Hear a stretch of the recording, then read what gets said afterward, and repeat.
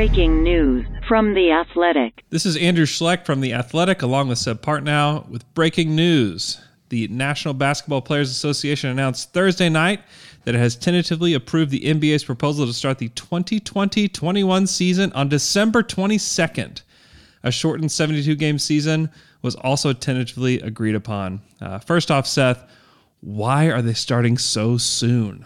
The obvious answer is money. The Christmas Day games are pretty big in the television contracts, and by the way, that's why it's the 22nd, not the 25th. Is Turner has the rights to Ring Night, whereas ABC ESPN has the rights to Christmas Day, and so the first games basically have to be earlier that week. So hence Tuesday. Mm-hmm. That's one thing. The other thing is I think that there's a realization that the 2021 season is going to be kind of in bad shape no matter what. And so doing everything possible to get lined up for a return to as much normalcy as possible in 21-22 kind of indicates, starting a little early, getting done earlier, and then you can do as much as possible a normal off season into that following season and then be back sort of on schedule. Essentially, it was just money talks in all of this, to the players, to the owners, to everybody. And that's why they were able to come to an agreement so quickly. It's because the losses that they would incur are tremendous. So we have the financial aspect of it, but there's also this very shortened off season now where the transaction window isn't even open yet. And we're a month and a half away from playing basketball. How do you see this impacting the transaction window, the NBA draft? I mean, it's all going to happen so quickly. What do you see the big ramifications being of that? The main thing is I think it benefits teams both from a roster standpoint and an organizational standpoint that have some stability.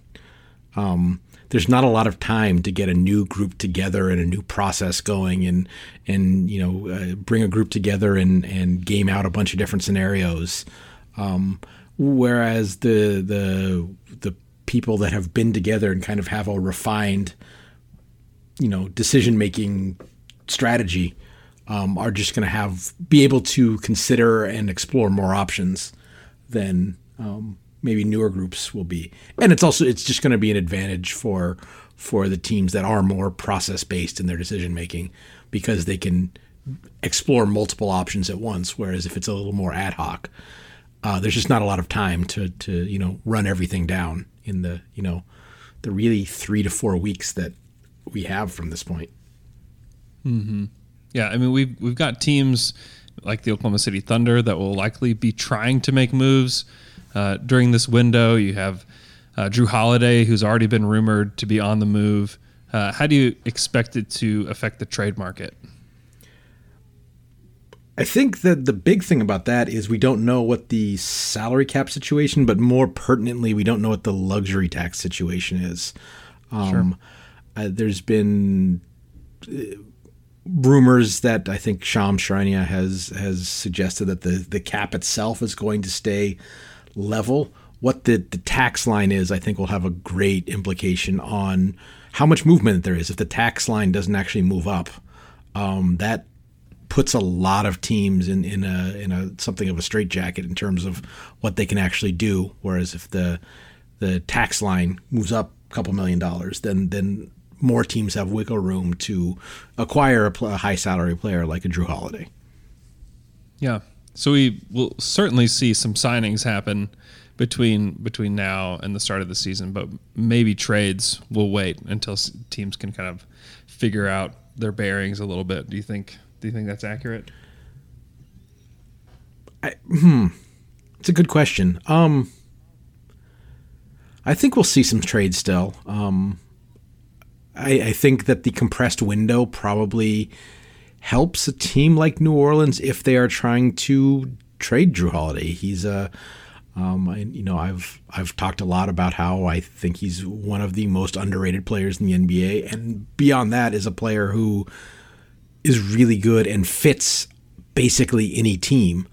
And so any contending team that thinks they're, one more solid to better than solid, really, backcourt player away, will be interested in him. And now that there's such a narrow time window on that, just from a leverage and negotiation standpoint, that's a pretty big bonus to New Orleans, I would think.